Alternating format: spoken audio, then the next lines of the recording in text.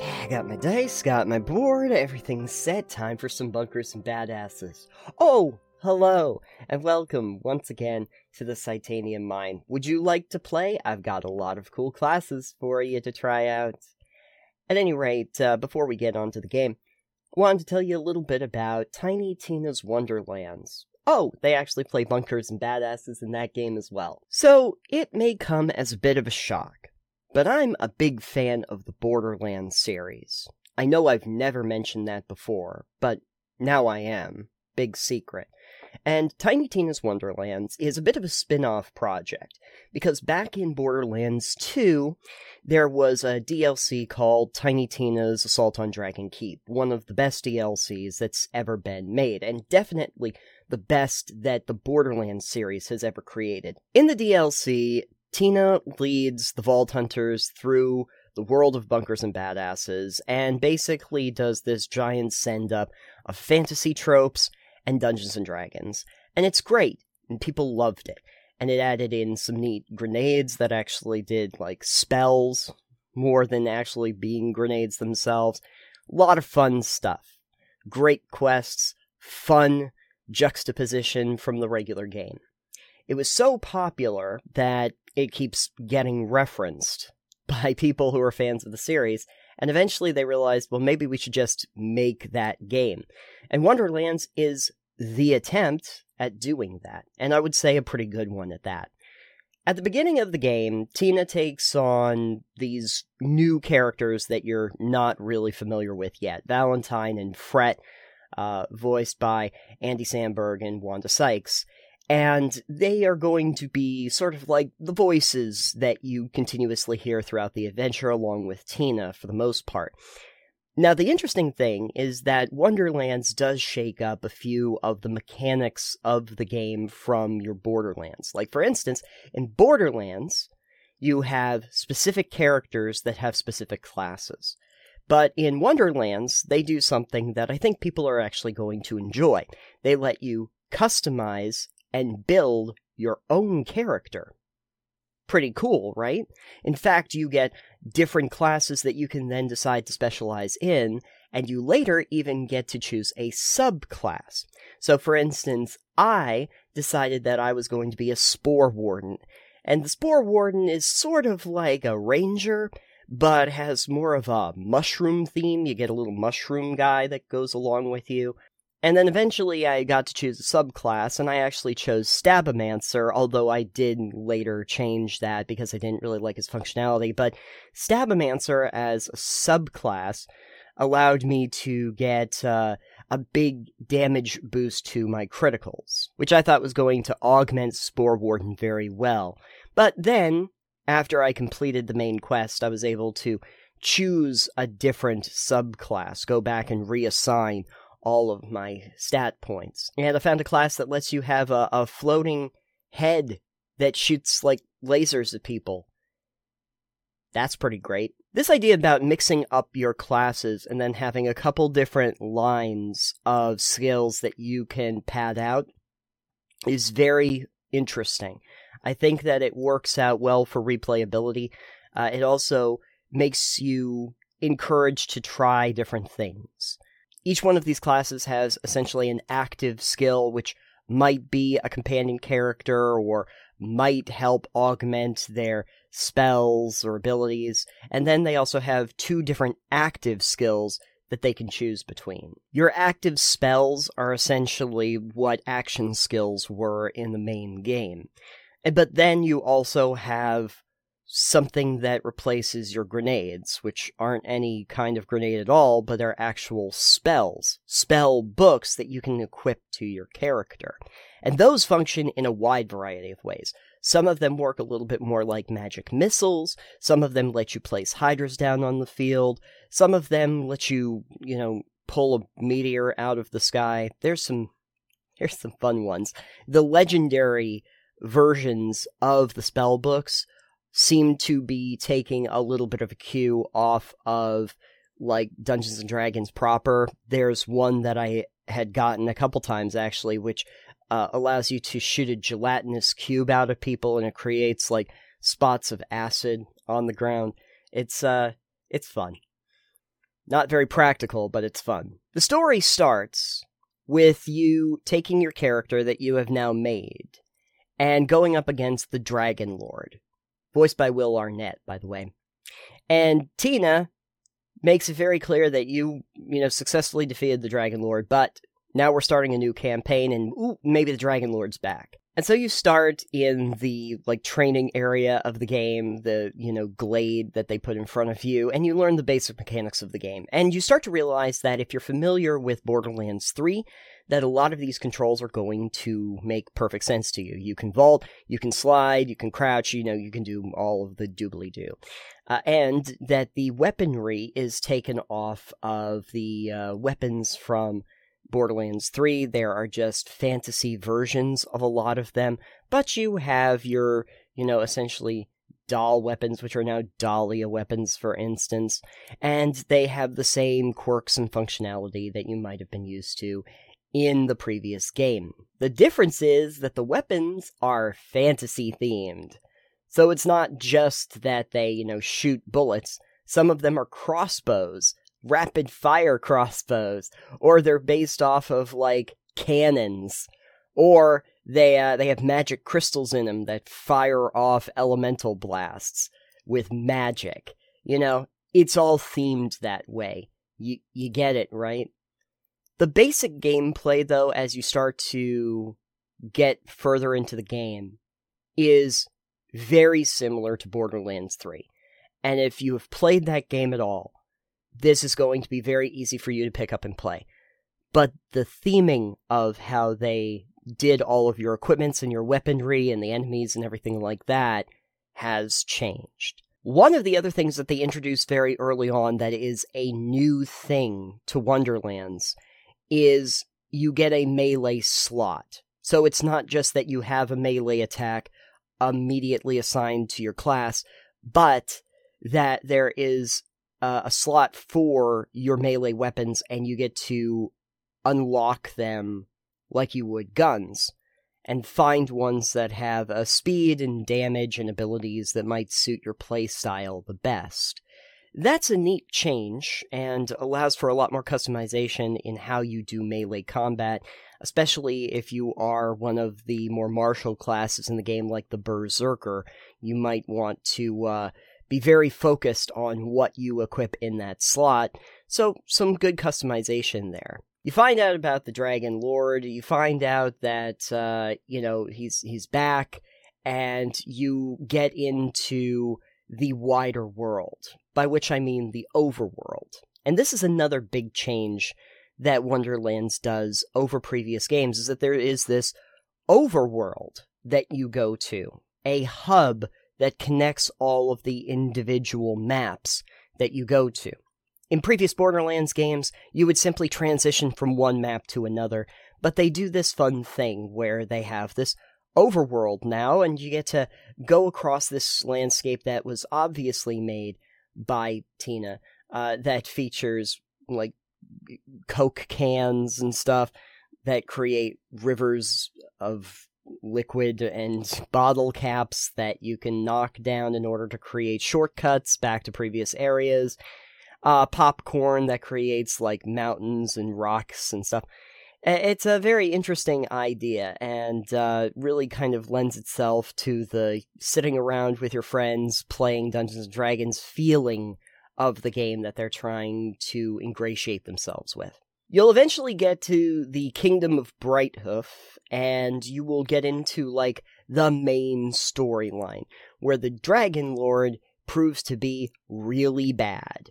And then, after that, you start to get the impression that Tina may be losing her grip on the game, and that the Dragon Lord is a little bit more than what he originally appeared as. And I have to say that by the end of the game, even though the Dragon Lord felt like kind of a cardboard cutout of a villain by comparison to, Handsome Jack, but by the end, I thought that what they did with the Dragon Lord was far more interesting, and without really giving anything away, explains a lot about the very interesting, pseudo-relationship that players will have with characters in a role-playing game. that these characters that you interact with only on a page start to take on a life all of their own. And in fact, a lot of the game feels like a love letter to D&D and other role-playing games. It doesn't feel as much of a criticism. The characters are seen in positive lights, they're having a lot of fun, and all of the characters that you're used to from the mainline series come back in wonderful new forms in this game. You have Brick coming back as the fairy punch father. He's great. Mr. Torg is a bard, because of course he is.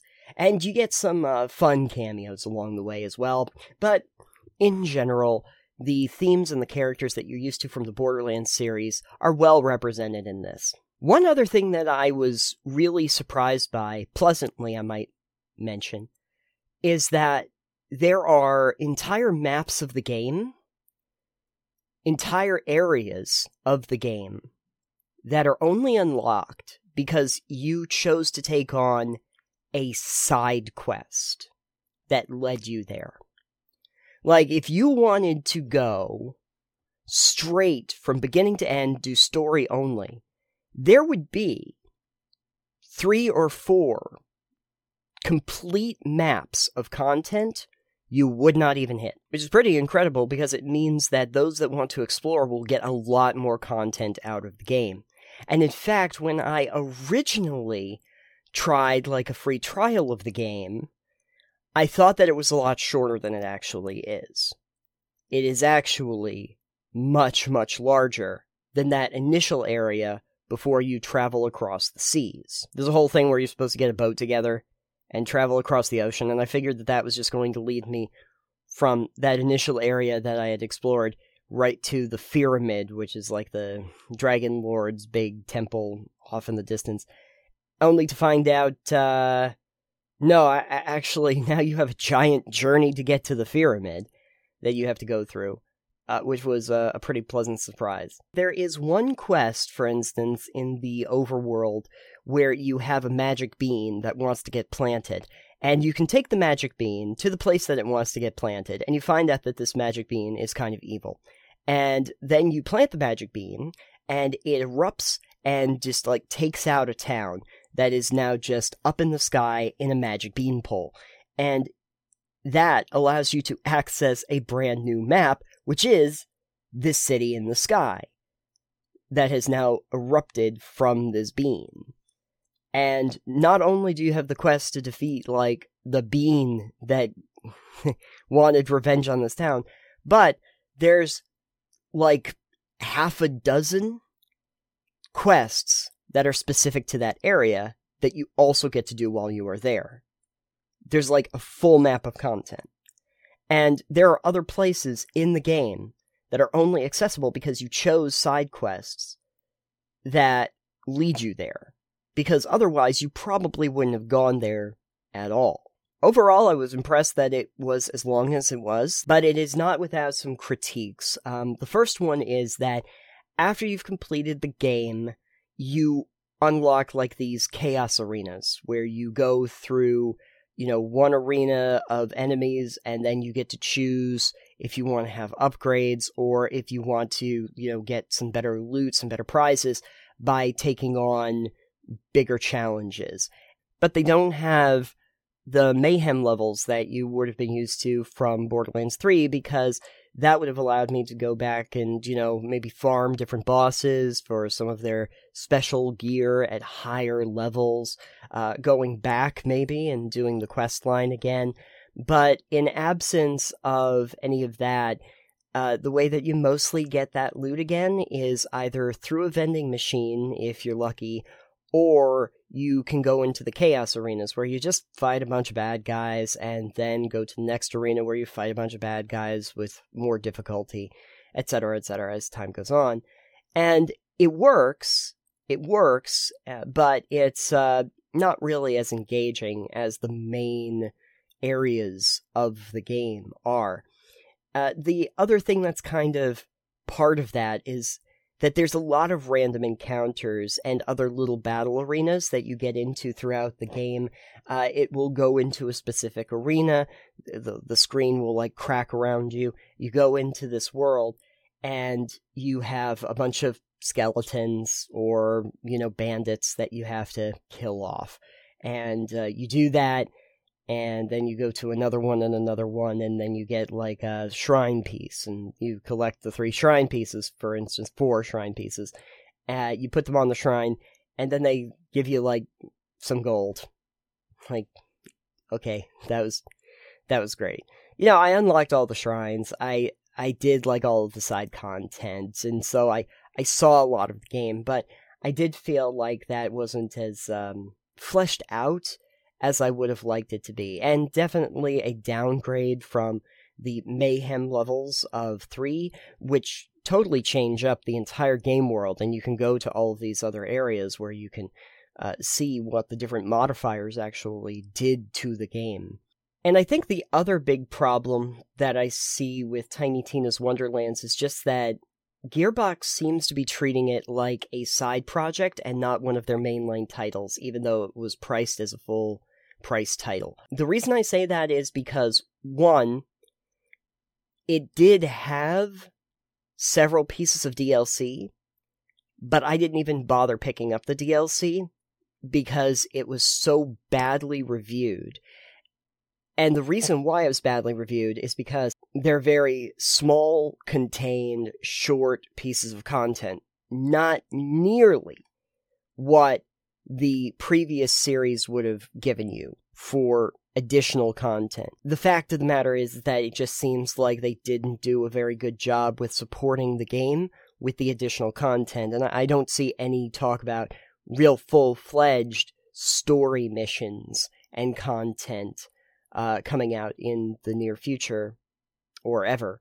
And also, this is seemingly deep in the weeds, but shift codes. Shift codes have been a thing for the Borderlands series for a very long time, and have been a good way for Gearbox to promote, seasonal outfits and, skins, but also special weaponry and stuff like that. And of course, golden keys for the chest.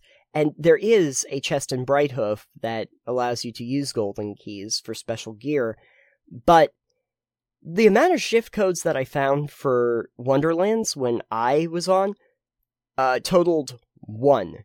There was 1 shift code available that was still working, and it was from like a month beforehand. That's not great. I remember Borderlands 3, and 2 for that matter, having shift codes. Even I bet if I looked up shift codes for Borderlands 3 and 2, now there are new codes for those games.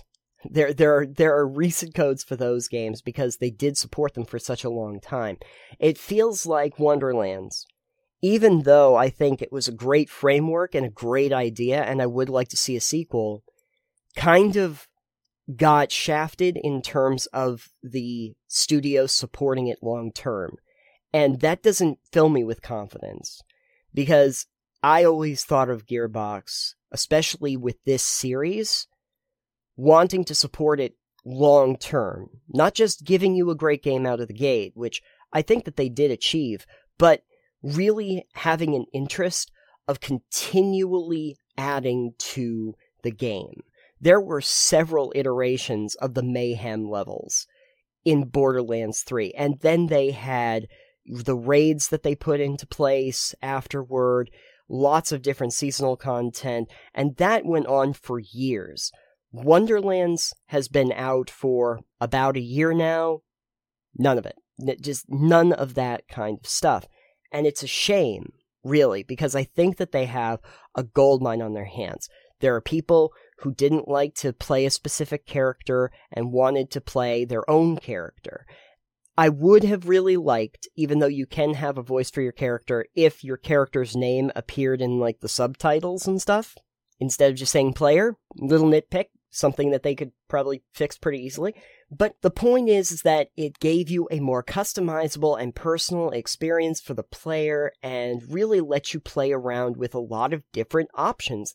And I think that it has a lot of great stuff that people are going to enjoy, especially if you like the looter shooter. And for them to sort of just then seem to shuffle it off to the side makes me a sad boy. But I do still like Wonderlands. They have it on sale quite frequently, and I would suggest doing that. I wouldn't worry about picking up the DLC. I did not see much of value in it. There is one that apparently unlocks another class, and if you were going to get anything, I guess get that, but I didn't really see a reason to buy it. Too much for what I know they are. I don't really have a different recommendation to Wonderlands, because everything that I would normally tell you about is just the Borderlands series, and I do like the Borderlands series writ large, as I've said in the past. I do typically like 2 the most, although I was actually very happy that they got rid of the slag weapon damage system. I thought that just threw the balance of the game off quite heavily, especially when you get to, like, Ultimate Vault Hunter mode, because you have to keep slagging enemies consistently in order to do any kind of damage to them, and then keep switching to another weapon, which is just, a lot of weapon naming. But no, I mean, if you like this kind of game, I would just suggest playing Wonderlands. You might as well. It does it better than other games in the category. Great. Well, now that we've gotten that out of the way, we can finally play Bunkers and Badasses. Except I'm actually realizing Bunkers and Badasses isn't a game I have in front of me. It's just a keyboard. I'll do better next time. It's gonna be a cool campaign. The Dragon Emperor is gonna be the